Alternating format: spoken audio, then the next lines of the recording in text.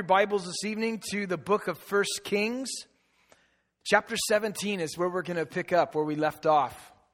Encourage you on these Wednesday nights to bring a Bible. If you don't have a Bible, we have some in the back. We'd love to let you use it. And then if you still don't have a Bible, we'll give it to you. We want you to have it so you can mark it up and write in it, take notes, and highlight perhaps what the Lord might speak to you as you follow along. And so tonight we are in 1 Kings chapter 17, and an exciting chapter. So why don't we pray together, and let's just ask the Lord to bless this time of the study of His Word tonight. Father, we just come to you, Lord, with hearts desiring to hear from you. Lord, it's through your Word that you give us direction. Lord, it's through your Word that you bring about conviction. It's through your Word that you bring confirmation. And Lord, I just pray tonight as we study through the Word of God that, Lord, you would speak to us, your people. Lord, there are prayer requests represented here tonight, things people are waiting to hear from you. God, I just pray that your Holy Spirit would just meet every need here tonight like only you can. And we ask this together in Jesus' name. Amen. In the book of 1 Kings, we have observed that the nation of Israel at this point is continuing to plummet into greater depths of depravity because of idolatry. And one of the reasons for their fall was due to the unspiritual, the ungodly leadership of the kings that came to rule. It seemed that in the northern kingdom specifically, those 10 tribes of Israel to the north, with every king that came to the throne, each one of them got worse than the one before. And they just continued to grow in evil. With every new monarch came a greater agenda of idolatry and evil. And one of the worst kings of all of the kings in the north is a guy that we're going to read about tonight, a man by the name of Ahab. Look back for just a second in chapter 16 and look at what it says in verse 30 about this guy. It says, "Now Ahab, the son of Omri, did evil in the sight of the Lord more than all who were before him. And it came to pass, as though it had been a trivial thing for him to walk in the sins of Jeroboam, the son of Nebat, that he took as a wife Jezebel, the daughter of Ethbaal, king of the Sidonians, and he went and he served Baal or Baal and worshipped him." And then it says, Ahab, notice this, did more to provoke the Lord God of Israel to anger than all the kings of Israel who were before him. So Ahab is extremely wicked. I mean, all the guys that were before him, they were bad. But this guy was twice as bad, 10 times as bad as the rest of the kings. And nobody except for Ahab did more to provoke God to anger. And one of the things that really fueled Ahab's pursuit of idolatry was the woman that he married by the name of Jezebel. She was the daughter of a priest that worshiped Baal, and she helped lead the nation into rebellion against the Lord as they served these false gods. The Lord had made it clear, if the nation went into idolatry, if his people turned their backs upon his precepts, that he would use various methods to chasten them. Sometimes he'd allow another nation to come in and carry them away into captivity.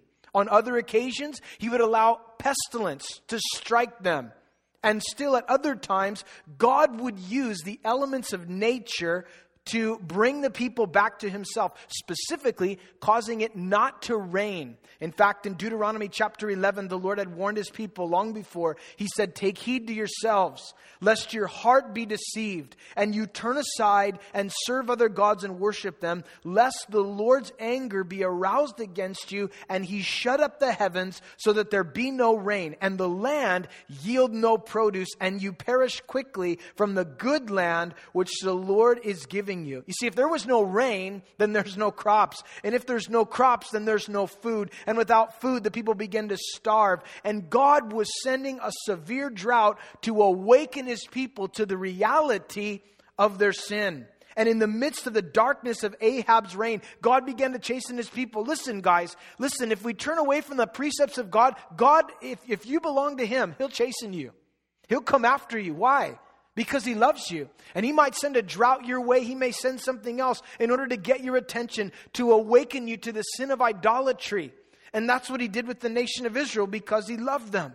And so in the midst of the darkness of this reign of Ahab and Jezebel, God raised up a man with a message for the nation, a prophet by the name of Elijah. And it had been some time since God had actually spoken to his people by direct revelation through a prophet. Yet the arrival of Elijah onto the scene, the process of direct revelation, although formally suspended, now begins again. God is speaking to his people.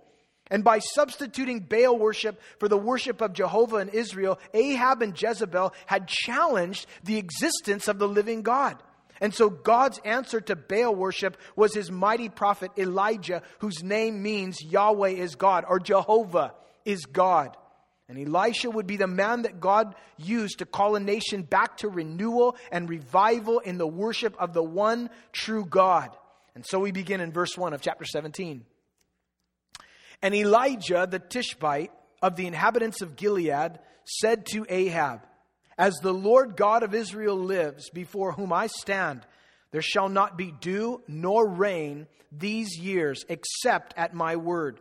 Then the word of the Lord came to him, saying, "Get away from here, and turn eastward, and hide by the brook Cherith, which flows into the Jordan. And it will be that you shall drink from the brook, and I have commanded the ravens to feed you there." And so he went and did according to the word of the Lord.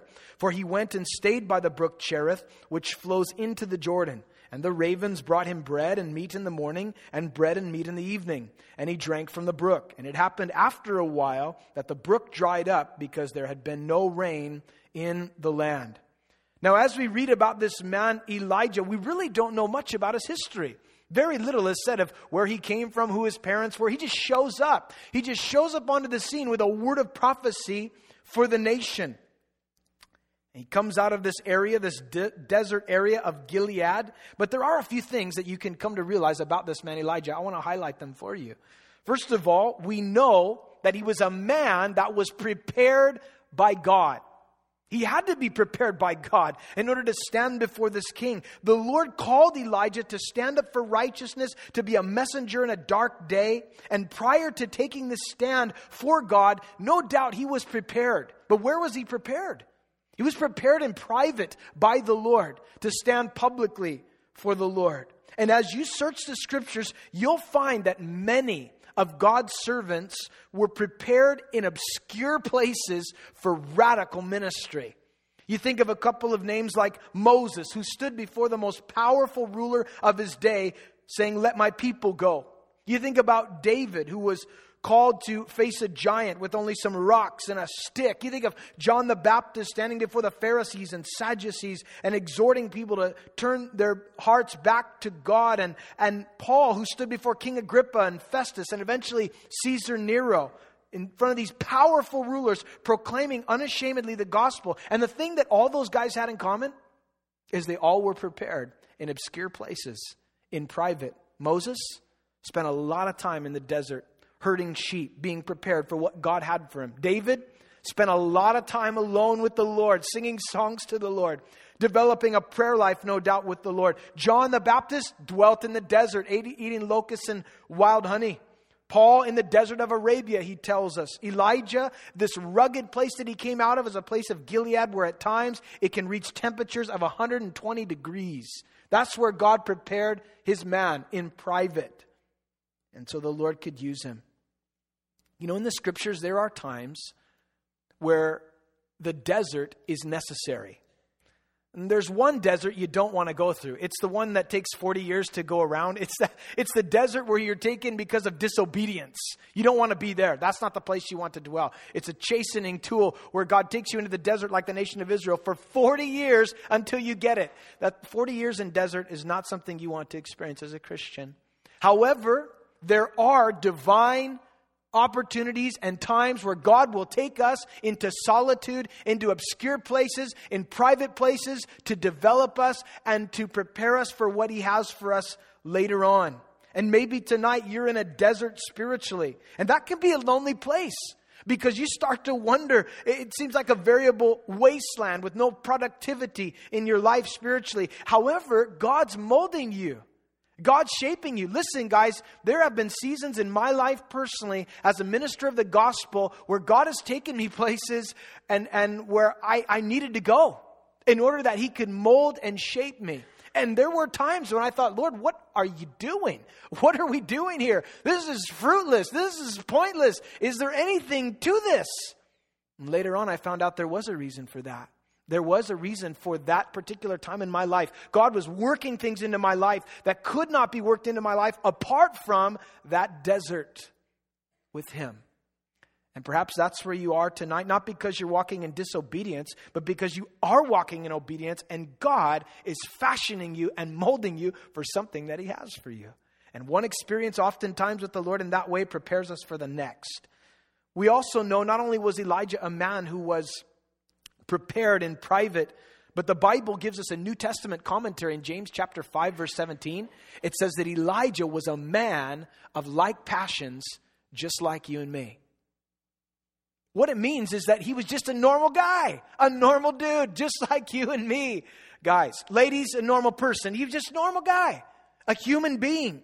He didn't have some super cape that had a P on it for prophet. He's just a normal guy. And we can assume that he was just a guy like us because the Bible tells us that. And this is what God's looking for. This brings me tremendous comfort tonight, to know that God's just looking for normal people. Not people who are extraordinary, just ordinary men and women willing to trust and yield to an extraordinary and powerful God. See, we so often get the wrong picture of who God uses and the types of people that God uses and the material that God uses. Hey, God uses just people like us, guys. What God's looking for more than anything else is just a heart of a person that's yielded to Him. A heart that's surrendered to Him. A mindset that says, God, whatever you want to do, I'll do it. That's what God's looking for. See, God can work with that. And if that's your heart, God will use you. Many of God's servants, like Elijah, have come suddenly out of the most unexpected places to be used by God. So we see here he was a man prepared in private. But another thing I want to show you here, as it says here in the scriptures, is that he represented the Lord in public. Because he was with the Lord in private, he could stand for the Lord in public. He was prepared in secret places in order to stand in very public places. Elijah was a light in darkness. He made a stand. He was an ambassador, if you would, of heaven, and he represented the Lord rightly. And we find out where his strength came from. It's found in the words that he said to Ahab. Notice he said to Ahab there that he stood before the Lord, before whom I stand. Elijah's strength to stand before a wicked king in light of the threat of death was the fact that he stood before one greater than King Ahab. He stood before the God of the universe. He recognized the presence of God with him at that time, and that was his strength. Listen, guys, each one of us is called to represent the Lord in this world, to make a stand for Jesus Christ. We're like a city set upon a hill. We're salt. We're light in this decaying world. And God calls you into that office where you work because you're probably the one person who's a light in that place. At your mission field, God put you on that job site because you're the one person there who's going to represent Jesus. God put you in that school. God put you in that classroom so that you would represent Jesus. And the question is, are we shining for Christ at the present time, reflecting His light to the world in darkness? Elijah prepared in private, representing the Lord then in public, but also we find him walking in obedience. This is another element, I believe, that's extremely important as it relates to being used by God. Walking in obedience. You see here in verse 5, it says he went and he did according to the word of the Lord. He did what God told him to do. God desires our obedience.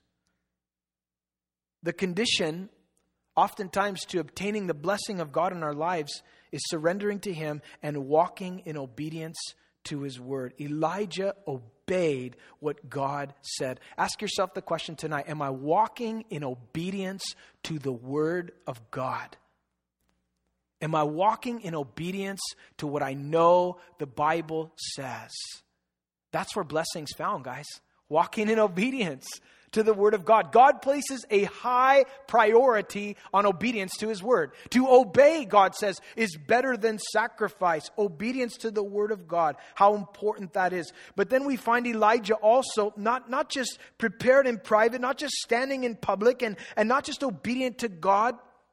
But in addition to that, we find him trusting in God, because God tells Elijah to go away from Ahab to this place where there's this brook of water. In the midst of a drought, God is going to provide water for his prophet, and he's going to feed him. And he's going to feed him in a really uncharacteristic way. He's going to send birds, ravens. Ravens are unclean birds. According to the Jewish mindset, they're carrion animals. They're not nice birds necessarily.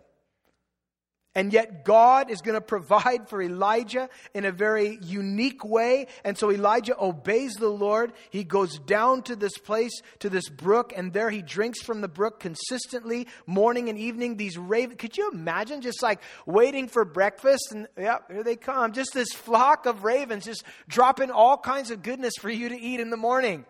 And then you're just trusting that they're going to be back later that night to bring you dinner. Apparently he skipped lunch. He just drank from the brook. But nonetheless, twice a day, these animals commanded by the Lord. This is miraculous. Elijah is told where to go. He's told what to do by the Lord. And I think this is a test of his faith. I mean, seriously. If God told you, hey, I got something for you. I want you to go down. There's a little brook over there, a little creek. I want you to drink from that. And don't worry.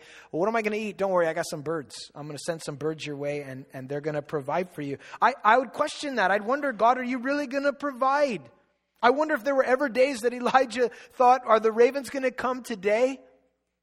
Or are they not coming? What was happening? Why did God take him out there?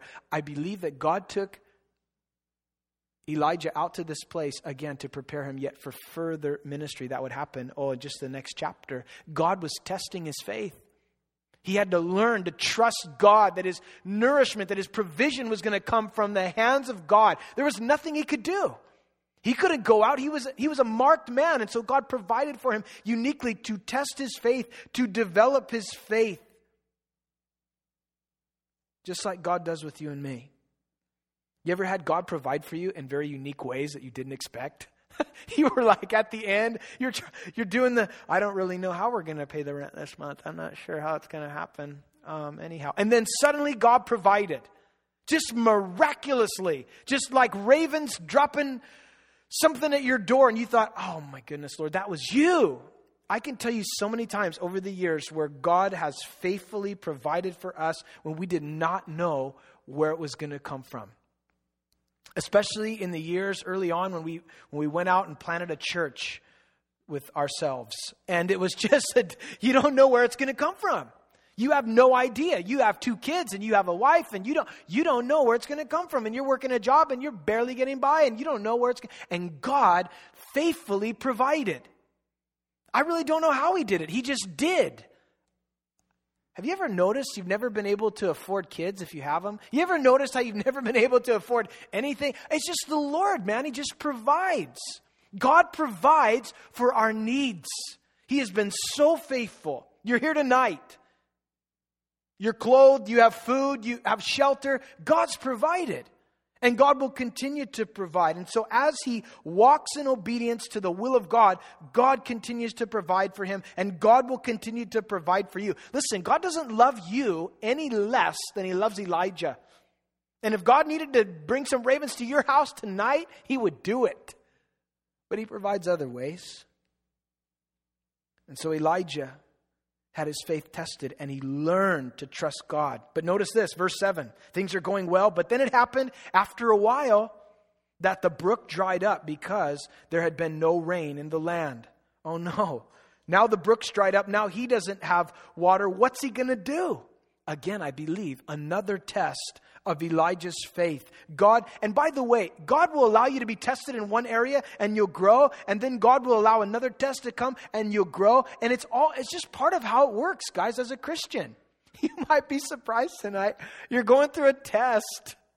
You're going through a trial. I'm saying it with a smile on my face because I'm with you. I'm among you.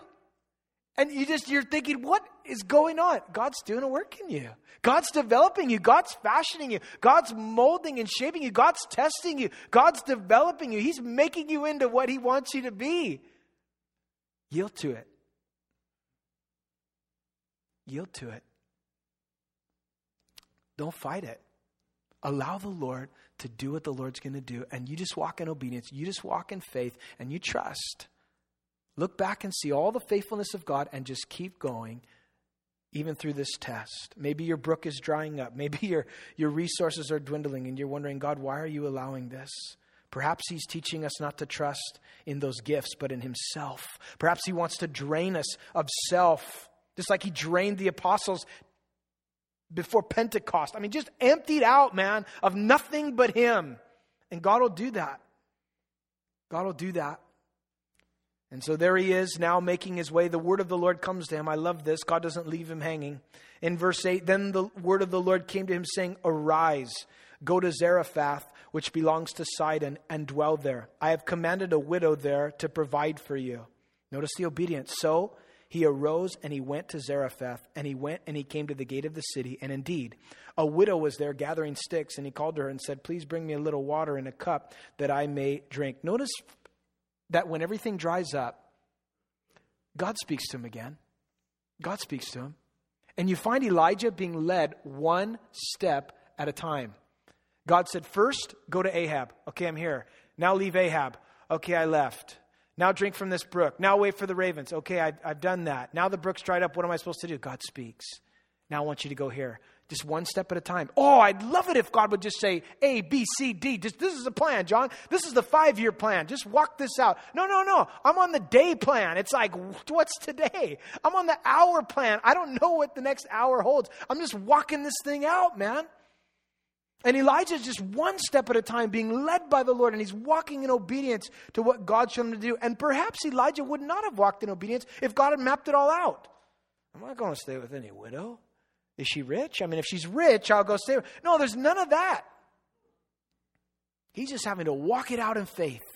And so he does. He walks by faith and not by sight. And when he gets down there to Zarephath, just like the Lord told him, he saw this little old lady, saw this widow here, and she's picking up sticks. And he calls out to her and he said, could you please give me a little water in a cup that I may drink? And as she was going to get it, he called to her and he said, please bring me a morsel of bread in your hand. And so she said, as the Lord your God lives, I do not have bread, only a handful of flour in a bin, and only a little oil in a jar. And see, I am gathering a couple of sticks that I may go in, prepare it for myself and my son, that we might eat and die. I'm thinking of Elijah, like, is this the right widow? Because she's making her last meal and they're going to die. Lord, this can't be. Is there any other widows in town? I'm supposed to meet a widow here. No, this is the one. This is the one. And once again, Elijah is put into a situation where he is going to have to trust the Lord. And this widow is also going to have to trust the Lord. So he asks for a cup of water and she's on her way to get it. And he says, hey, by the way, how about a pancake? How about a little something? And she says, I don't have enough for you. She said, this is all that I have. It's a little here, a little bit of that. This is my last meal and we're going to die. It's interesting because God was not only concerned about Elijah, but he was also concerned about this widow. He was going to provide for her as well. And notice what Elijah says. He said to her, do not fear. Go and do as you have said. But make me a small cake from it first and bring it to me. And afterward, make some for yourself and your son. Hey, there's a test of faith for her. And then notice the promise that Elijah gives her. For thus says the Lord God of Israel, the bin of flour shall not be used up, nor shall the jar of oil run dry until the day the Lord sends rain on the earth. She says, I don't have anything. I'm tapped out, servant of the Lord. I've got nothing. And he said, that's all right. Just offer, make it first for me, and then go and make some. And I promise you, on the word of the Lord, it won't run out. God will continue to provide for you. Christian, have you found that to be true? You ever been brought to a place where you thought, a little oil in my jar, a little meal, I'm not really sure what's next. And God has been faithful to his promise. And he has continually provided in ways that have astounded you and amazed you. God is so faithful, isn't he? The ways that he comes through. And this woman, but listen, she's going to have to hold on to the promise of God. She's got this prophet out of nowhere, just showing up, telling her what to do, gives her a promise, but she's going to have to act on that. She's going to have to take him at his word and believe that what he says is actually true. She's going to have to walk it out. You'll notice, guys, these chapters tonight, it is all about living by faith. It is all about believing what God said and walking in obedience to that, even when you can't see the next step. That's where she's at. She's got to hold on to the word of God. And tonight, that may be where you are. You've got nothing but the word of God. But let me tell you something. If you've got that, you've got enough. Because God's word, He's faithful to it. He will keep His promise. You say, but all I have is this one scripture. Hang on. Hang on to it. God is good to His word. He'll come through. He always does. He always does. And so in obedience, this woman has the promise of God. She's instructed with the command, and she does what she is asked of her. And notice what it says in verse 16. The bin of flour was not used up, nor the jar of oil run dry, according to the word of the Lord, which He spoke by Elijah. Guess what? God came through. It didn't run out. God remained faithful. And listen, as God remained faithful to her, God will remain faithful to us. It's not going to run out. God's going to take care of you. As long as you continue to walk in obedience to the Lord and you continue to walk by faith and you do what He says, God's going to take care of you. He's going to take care of you. He's going to take care of me. He's going to provide. So if you came in here worried tonight, let this story be for you. But walk in obedience to the word of God and hang on to the promise of God and live by faith, and God will provide. In verse 17, here's another trial. Now it happened after these things that the son of the woman who owned the house became sick. And his sickness was so serious that there was no breath left in him. So she said to Elijah, "What have I to do with you, O man of God? Have you come to me to bring my sin to remembrance and to kill my son?" And he said to her, "Give me your son." So he took him out of her arms and carried him to the upper room where he was staying and laid him on his own bed. You talk about one trial to the next trial. This was unbelievable. I mean, here she is. She's taking God at His word. She's being provided for. And then something happens. Her son was touched with sickness and he dies. And she looks to Elijah. It's interesting, isn't it? She said, "What do I have to do with you, O man of God? Have you come to bring my sin to remembrance?" I don't know what the sin of this woman was, but apparently she was under attack and thinking that something that she had done in the past brought about the death of her son. That's kind of what she was going through. And sometimes, you come across people, they're going through the most severe trial and they start wondering, what did I do wrong? What did I do wrong? Was it my past? Was it something I did? You know what? Let's face it, guys. We live in a fallen world, and there are things that are out of our control that just happen. And I don't really have all the answers. God does, but He doesn't even always give us all the answers. Sometimes we have questions. When someone's suffering through cancer, or somebody that we love passes away, or something like that happens, or a child gets in a car accident, all of these things, we don't know what to do with this, and why would God allow it, and how come God? I don't know. But let me encourage you. As we've said before, never exchange what you do know for what you don't. Hold on to what God has shown you. Believe what God has said.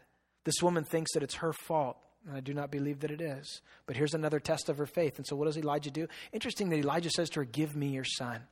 I read that today, and it made me think about parents raising their kids and wondering, what do I do with my child? They're not walking in obedience. They're running from God. They're pursuing the things of the world. They're living carnally. They're destroying their lives. What am I supposed to do? And the Lord would say, "Give me your son. Turn him over to me. Bring him to me." And you know what? How do we do that? We do it in prayer. We do it in prayer. Praying for our kids daily. Just crying out, "God, I turn them over to you. I don't have any control over this. Lord, I turn them over to you. I've done everything I can do. Lord, I give them to you." And I love that although the son was dead, and although perhaps some sons and daughters may be spiritually dead at this moment, listen, we give them over to the Lord, and He's the resurrection and the life, and He can raise dead things. Notice what happens. Then he cried out to the Lord. Elijah begins to intercede and say, "Oh Lord, my God, have you also brought tragedy on the widow with whom I lodged by killing her son?" He's asking God. Here he says, "Give me your son." And he's in private saying, "God, what's going on? This man of faith, this man who's trusted God, Lord, what are you doing?" And so then it says he stretched himself out on the child 3 times. And he cried out to the Lord, "Oh Lord, my God, I pray, let this child's soul come back to him." 3 times, consistently praying, fervently praying. And the Lord heard the voice of Elijah, and the soul of the child came back to him, and he revived. What a miracle. God raised this child from the dead. Notice the consistency of prayer with Elijah, not just once, twice, 3 times. Sometimes, guys, listen, we need to continue in prayer about things. If God hasn't said no, and God hasn't told us, "No, that's not my will for your life," keep praying. Keep going. I think sometimes we get to this point where we're about to press through and we just, forget it. I'm done praying about this. I have prayed about this for 2 years. I am done praying about this. I have prayed about this for 10 minutes and I am sick of waiting. Don't stop praying. Keep praying fervently, faithfully praying until God answers. Sometimes we quit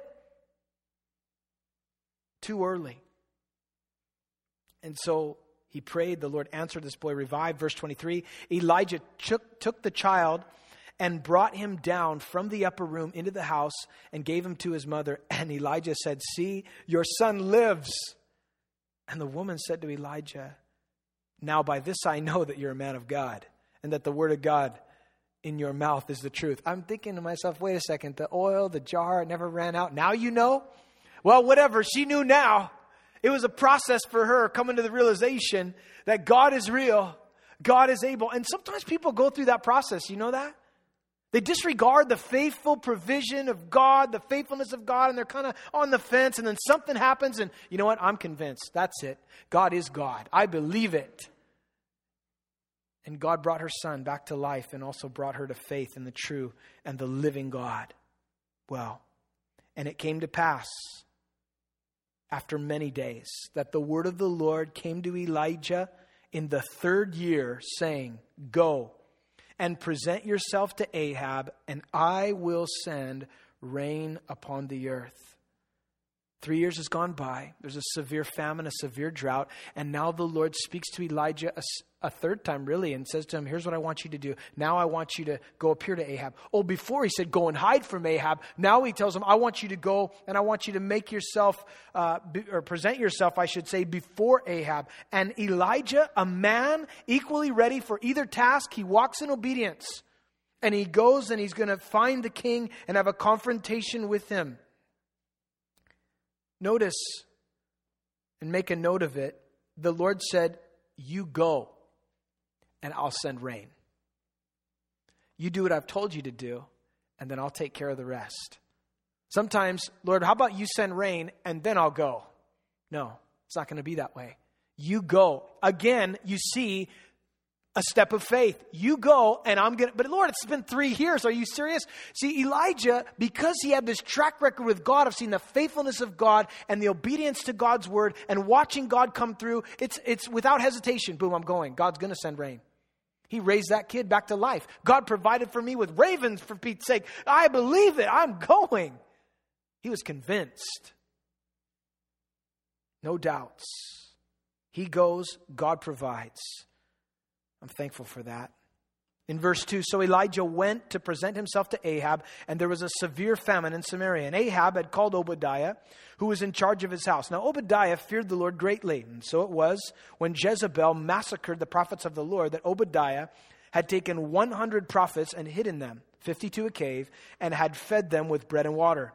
And Ahab said to Obadiah, "Go into the land, to all the springs of water, to all the brooks. Perhaps we may find grass to keep the horses and mules alive, and so we will not have to kill any livestock." So they divided the land between them to explore it. Ahab went one way by himself, and Obadiah went another way by himself. The famine was extremely severe, and so they're still looking for spots for their animals to graze, possible pasture land, hoping against all hope that they'll find some place to feed their animals so they don't have to put them to death, because in the strength of horses and so forth was the military power. And so you start killing off your animals, you're in a difficult place and you're susceptible to attacks of your enemies. But the thing that amazes me is that after 3 years, after the word of the Lord comes to him and says, if you don't repent, basically, it's not going to rain, you don't find him repenting.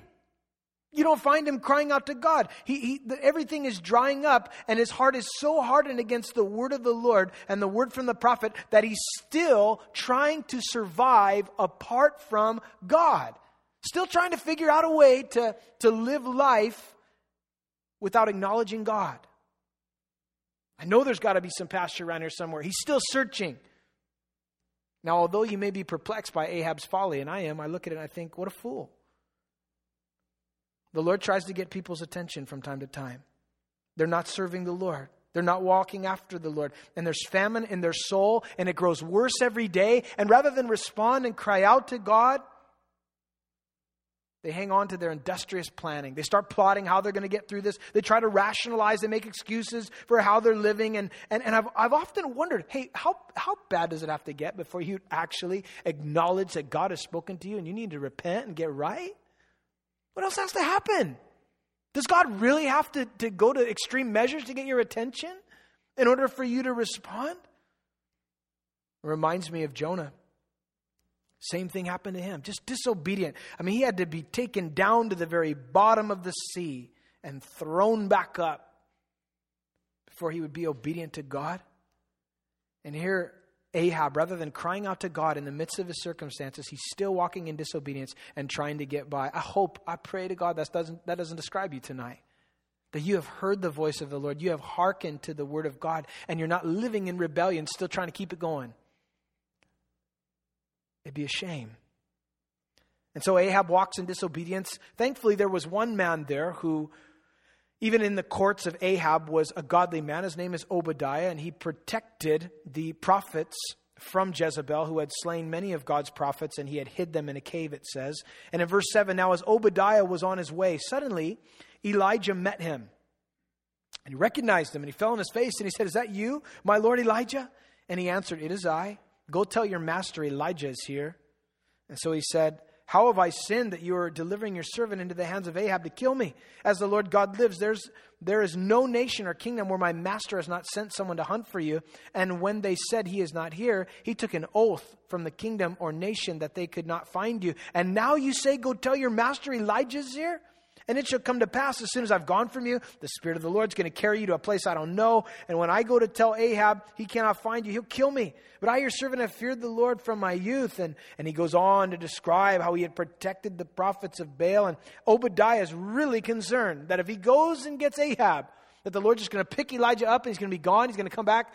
Just kidding, Ahab, he's not here. I thought I saw him. It wasn't him. It was a different guy that was here. No, he's afraid that he's going to be put to death. I mean, this king is so desiring to put Elijah to death that if Elijah's gone when Obadiah goes to get him, he knew that he would die. But Elijah reassures this fearful servant that he was going to meet with the king that day, as he tells him, "As the Lord of hosts lives," verse 15, "before whom I stand, I will surely present myself to him today." So it says that Obadiah went and he found the king and he brought him to Elijah. Now notice their confrontation here. It says in verse 17, "Then it happened when Ahab saw Elijah that Ahab said to him, 'Is that you, O troubler of Israel?' And he said, 'I haven't troubled Israel, but you and your father's house have, in that you've forsaken the commandments of the Lord and have followed the Baals.'" Interesting, isn't it, that when Elijah meets with Ahab, a fascinating statement from this king truly reveals his heart. He says, "Elijah, you're the problem. You're the problem, Elijah." But notice the problem wasn't Elijah. The problem was Ahab. And yet because Ahab is so blinded by his sin, he thinks that Elijah's the problem. When in reality, Ahab and Jezebel were the problem. And he begins to blame someone else for his own sin. Sin is deceptive in that way. It can deceive you. If you're in sin and you're living in sin, it blinds you, it binds you up. And here's the thing, you'll think that it's everybody else's fault. It's not my fault, it's his fault. Don't tell me it's your fault. And you'll find somebody to blame. Rather than take ownership and repent and get right, it's one of those things about sin that's so deceptive. If you don't think it's true, just look in the book of Genesis, the first book of the Bible. It's the woman you gave me, Lord, said Adam. It's the tree you put in the garden, Lord. All the things. We're just shifting blame on everybody. Rather than taking responsibility and repenting. King Saul did the same thing. You remember? He said, it's the people. When people live in rebellion against God, one of the fruits of their wickedness or their sin manifests itself in blaming God for the calamities that come upon them. Sometimes we like to ignore God until a difficulty comes, and then when it comes, we want to blame him for it. Although we've brought it upon ourselves as if it was God's fault, when in reality, God had warned us long before. Have you found out that anything you've been ensnared by, God warned you long before? Don't go that way. And then you just kind of ignored the warnings and the warning signs, or the people that God sent, or the messengers that God sent, or the sermons you heard. Turn it off. I'm not listening to that. I don't agree with that. I don't listen to my wife says. I don't care what my husband says. I don't care what my mom says. I don't care what my dad says. I'm doing what I want to do, pretty much. So there. That's what happened to Ahab. But Elijah boldly puts his finger on the problem and said, I haven't troubled Israel. It's because you've forsaken God. You've forsaken God's word. That's why you're in the situation that you're in. Don't call it some philosophical, definition. This is just flat out sin. That's what it is. It's just sin. Call it what it is, man.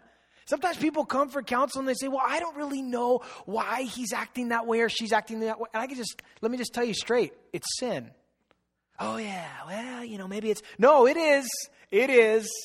Call it what you want. Call it syndrome. I don't care. It's sin. Do you understand? That's what it is. It's sin. It's just rebellion against God's word. And so Ahab had forsaken the word of the Lord and worshipped idols. So look at this challenge. Elijah steps up and he says to him in verse 19, therefore send and gather all Israel to me on Mount Carmel, the 450 prophets of Baal and 400 prophets of Asherah who eat at Jezebel's table. He's throwing down the gauntlet. He said, why don't you meet me on Mount Carmel? We're going to have a showdown. We're going to have a wrestle off. We are going to discuss who is the true and living God. And so it says in verse 20, so Ahab sent for all the children of Israel, gathered all the prophets together on Mount Carmel. And Elijah came to all the people and said, look at this, how long will you falter between two opinions? If the Lord is God, follow him. If Baal, follow him. But the people answered him not a word. As they all gather up onto that Mount Carmel, Elijah just to say, listen, if you're going to serve God, serve God. If you're going to serve Baal, then serve Baal. But listen, don't be divided. Don't have a divided heart. Decide who you're going to serve. If you want to serve Baal, then just do it. Serve Baal. But if you want to serve God, then serve God. It reminds me of what Joshua said. Do you remember? Joshua said the same thing towards the end of his life. He told the people, hey, listen, who are you going to serve? Are you going to serve those gods on the other side of the river? Or are you going to serve the one true God? Make a decision. Don't be undecided, because if you are, you have a divided heart, and you cannot serve God with a divided heart. Either live in the world and be the heathen that you want to be, or repent and live for Jesus. But to try to do both is a divided heart and trying to serve two masters. And no man can serve two masters, Jesus said. You can't do it. And if you've ever tried, you know how difficult it is. Because you know too much. You know too much about the Lord to really be a successful heathen. And you know too much about the world to really be a faithful Christian, because you're just too convicted, man. You don't want to be around God's people. You don't want to go to church. You don't want them to see you where you're at. You just don't want to, because you just can't. It's too convicting. And the nation here was divided. So Elijah said, hey, listen, you guys need to choose. You need to make a decision. Maybe you're here tonight and you're kind of on the fence, man. You kind of live how I used to live, like, 1 foot in the world and 1 foot in Jesus, and just try. It depends on who you're with. If you're with those certain friends on Saturday night, you're there, man. You're in the world. Sunday morning, what service are we going to? Man, I had a long night. I'm going to go to 11:15. I'm worn out. Okay. And you're with those people. Don't be that way, man. You're either all in or all out. Make a decision. Don't be divided any longer. Serve God. Serve the Lord. Now, as he throws down this challenge, this is exciting, man. I want to see the replay of this in heaven. It's going to be great. I'm like, Lord, pause it. Right. Oh, that's awesome. Anyways, here he is. Then Elijah said to the people, I alone am left a prophet of the Lord, but Baal's prophets are 450 men. Therefore, let them give us 2 bulls, and let them choose 1 bull for themselves, cut it in pieces, lay it on the wood, put no fire under it, and I will prepare the other bull and lay it on the wood and put no fire under it. Then call on the name of your gods, and I will call on the name of the Lord. And the God who answers by fire, he is God. So all the people answered, it is well spoken. So that's what they're going to do. They're going to build 2 altars. They're going to have 2 oxen, and they're both going to set up their altars, and they're just going to put them on there, and they're going to ask God to call down by fire. And they believe that Baal was the god of nature. So if he's all powerful, then he'll answer by fire. And so they prepare. And Elijah said to the prophets of Baal, choose 1 bull for yourselves and prepare it first, for you are many, and call on the name of your God, but put no fire under it. So he lets them go first. And so they took the bull which was given to them. They prepared it. They called on the name of Baal from morning even till noon. O Baal, hear us. But there was no voice. No one answered. And they leaped about the altar which they had made. And so it was at noon when Elijah, he began to mock them. And he said, cry loud. For he is a God. Either he is meditating, he is busy, he's on a journey, or perhaps he is sleeping, and he must be awakened. This is kind of interesting language here, because Elijah sees them start dancing around the altar. I mean, can you imagine? Oh, Baal, they start out real mellow. They get very charismatic. And they really start screaming for Baal to come down and to answer by fire. And Elijah mocks them. And as he's mocking them, he's saying, maybe your God's busy. But the language is maybe he's in the celestial restroom. He's not. That's what it means. He's relieving himself. And he's mocking their gods. And they don't think it's funny.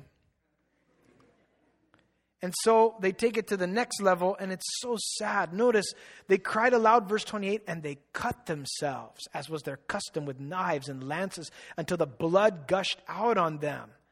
And at midday, when they had prophesied until the time of the offering of the evening sacrifice, there was no voice, no one answered, no one paid attention. You know, that is the result of crying out to the gods of this world. No one listens. They're not going to answer you. They can't deliver you. They can't save you. But how many people do you know today crying out to the gods of pleasure to somehow rescue them? They can't. They're powerless. The God of relationships, the God of, money, the God of whatever it is you think that's going to deliver you in your moment of trial, and it doesn't respond and it doesn't answer because there's no power. There's no power there to deliver you. There's only one God that is able to deliver.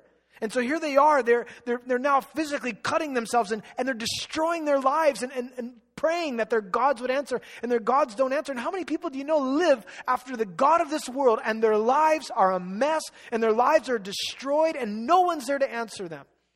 They have no answers. When nobody else is around, when they're by themselves, they would cry out to something, but nobody answers them. And that's what had happened to these gods. Enough was enough. Elijah had it. And so he said to all the people, come near to me. And all the people came near to him. And notice what he does. He repaired the altar of the Lord that was broken down. And Elijah took 12 stones, according to the number of the tribes of the sons of Jacob, to whom the word of the Lord had come, saying, Israel shall be your name. And then with the stones, he built an altar in the name of the Lord. And he made a trench around the altar, large enough to hold 2 seahs of seed. And he put the wood in order. He cut the bull in pieces and laid it on the wood and said, fill 4 water pots with water. Pour it on the burnt sacrifice and on the wood. And he said, do it a second time. And then he said, they did it a second time. And he said, do it a third time. And he did it a third time. And so water ran all around the altar, filled the trench with water. I mean, Elijah's really walking in faith here. I mean, this is big time. I mean, notice, first of all, he repairs the altar with the 12 stones. That's the first thing. Worship has got to be reestablished. And so he rebuilds this altar that had been broken down. People had forsaken it. And so, very symbolic, he takes 12 stones and puts things back in order the way they're supposed to be, the way God wanted it to be. That's the first step. Get back to worshiping God. And so he puts these stones in order. He builds this altar, and then he digs a trench, and then he just starts soaking the thing. Just pour more water on it. You couldn't light it if you wanted to, because it was so saturated, it was so wet, you couldn't get the fire started. You ever had really wet wood before and tried to light it, and just no matter what you do, you can't light it? It's because it's soaked. That's how it was.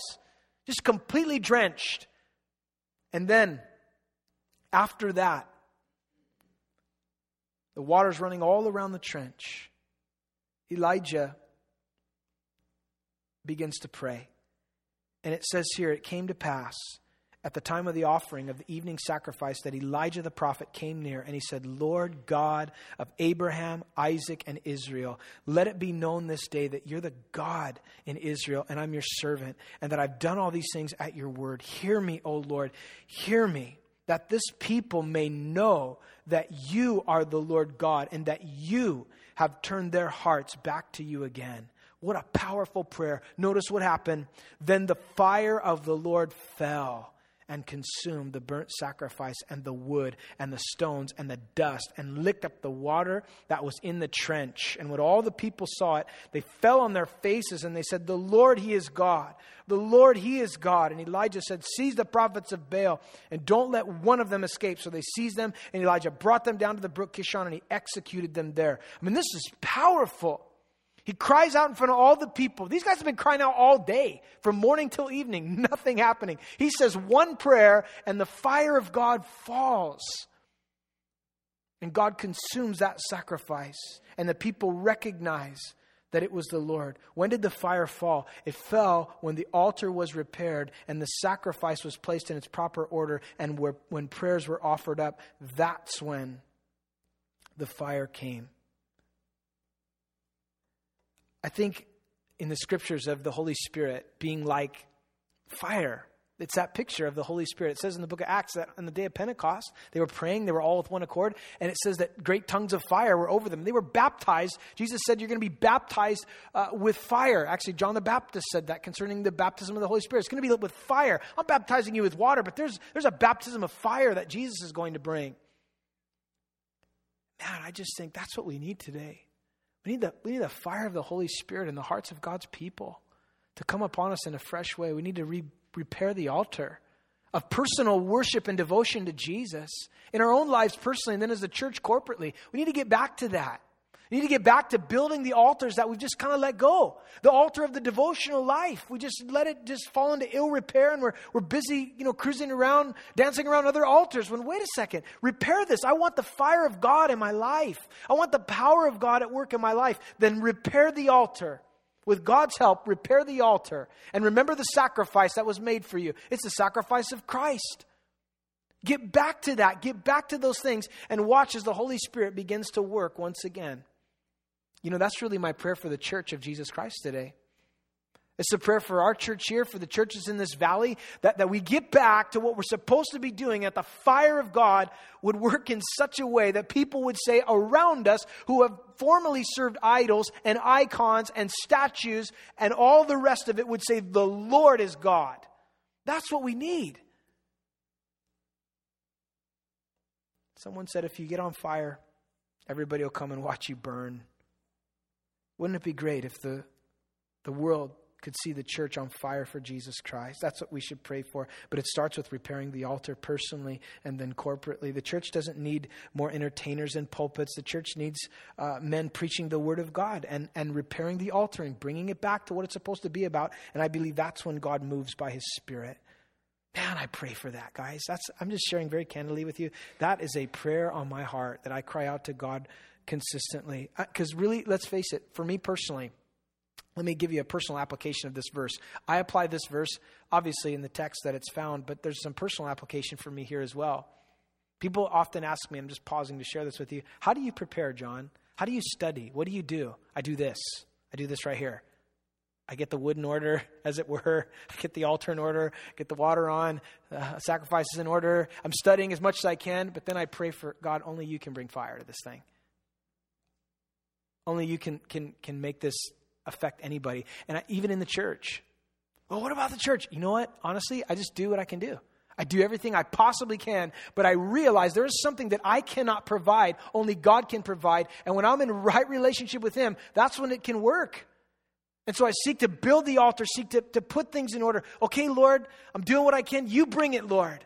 There are certain principles that we apply here at the fellowship. Now we're committed to the Word of God. We're committed to fellowship. We're committed to prayer. We're committed to communion. We're committed to the Lord. And so we do what we can do, but only Jesus can provide. Only Jesus can provide that fire. And so we long for it. And can I ask you just in your own life, maybe you could add that to your prayer request, that God would continue to pour out His Spirit upon us in these days. Well, they said the Lord, He is God. But that's not the end. We're almost through. Verse 41. Then Elijah said to Ahab, this guy is walking in radical faith. Go up, eat and drink, for there is the sound of the abundance of rain. Now I want you to get that, because it hasn't rained for 3 years. And he said, there's the sound of the abundance of rain, but it's not raining yet. But he says, there's the sound. That's faith. That's faith. That's somebody who knows God. But can you see the way that Elijah's grown in faith? Can you see the way that God's developed him in these 2 chapters? Started out, stands for the Lord, and then he goes to this place He's provided for. His faith is growing. And then he goes and stays with this widow, and his faith grows even more. And then he sees this dead kid, and then he raises him back to life. He's growing. And now he's at the point where and he just saw God answer by fire.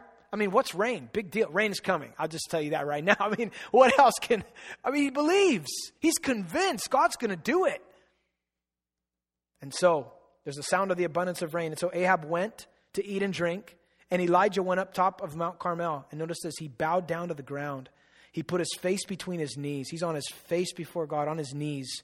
And he said to his servant, go up now and look toward the sea. So he went up and looked and said, there's nothing. And 7 times he said, go again. And then it came to pass in the 7th time that he said, there was a cloud as small as a man's hand rising out of the sea. And he said, go up, say to Ahab, prepare your chariot. Go down before the rain stops you. Now it happened in the meantime that the sky became black with clouds and wind, and there was a heavy rain. So Ahab rode away and went to Jezreel. And the hand of the Lord came upon Elijah. He girded up his loins, and he ran ahead of Ahab to the entrance of Jezreel. This is so amazing. God told Elijah, you go and I'll send rain. So he goes. But he still needs to pray. And so he gets on his face and he just starts crying out to God. And he has a servant there. First time he prays, is there anything? Nope. Second time, you see anything? Remember, Elijah's a man like us. He's just like you and me. I'll be praying. Did anything happen? You go back and you pray some more. Anything happen? You go back and you pray some more. 7 times. I'm serious. At the 6th time, I would have thought, I thought you said there was the sound of the abundance of rain. I don't see it. What's happening? But he keeps on going. He keeps persevering because God told him it was going to happen. It's just a matter of time. And so he keeps on praying. And his servant said, I see like a cloud. It's like the size of a man's fist. And that's tiny in the distance. It's like a little tiny black cloud. Elijah said, that's it. Up off his knees. Hey, you might want to get down the hill because it's going to pour. That's faith. That's faith. And sure enough, man, the skies become black. It starts raining. Ahab jumps in his chariot, fires it up. But the Lord came upon Elijah. It says he girded up his loins and he outran the chariot. 13 miles he ran. He booked 13 miles. Outran the chariot. Wish the Lord would come upon me like that when I run. Gird up my loins and run. He ran and he made it there before him. What an amazing thing. God was faithful. In the midst of a darkened situation, God raised up an ordinary man, began to grow him in his faith, began to teach him many things, used him in a mighty way to call the people back to revival, back to himself. And he stood for the Lord and God answered his prayers. As I said from the outset, Elijah was a man, just like you and me, and he prayed. May God help us to pray in that kind of a way, pray in faith, believing that God answers, and keep on praying, It's a number of lessons here. Walking by faith, absolutely. Trusting God, seeing him provide, yes. Being a person of prayer, certainly. Being obedient to the Lord, absolutely. When you call, when you say do it, I'm going to do it. Now next week, we'll find that Elijah was a person just like us, because after this incredible victory, I mean, God is moving, God is working, God is so faithful. This great prophet of God gets an email from a woman that sends him, well, I'm not going to tell you what happened. You're just going to have to come back and find out. But suffice it to say, he hits a radical trial, and he deals with some heavy depression in his life. You know, it's possible to be a Christian and be plagued with depression from time to time. A lot of people suffering through it, man. Is there hope? Is there answers? Absolutely. That's just a preview of what we're going to talk about next time we get together. But just know this, God's faithful. God answers prayer. Continue to trust him. Continue to walk by faith. Hold tight to the promises of God. I hear the sound of the abundance of rain. Father, tonight,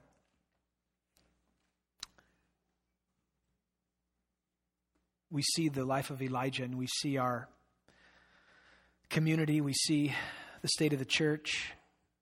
Lord, we're longing for you to pour it out, God.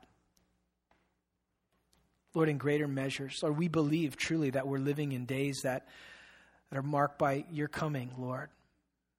Father, we want to see fire fall, God. A genuine work of the Holy Spirit, Lord. Not something that we try to manipulate, something we try to conjure up, but something that is something that only you can do. So, Lord, we prepare the altar of our heart. We pray that you do that work. We want to see it, God. We want to be part of it. In Jesus' name, amen. Will you stand with us tonight? Let's close in a song of worship.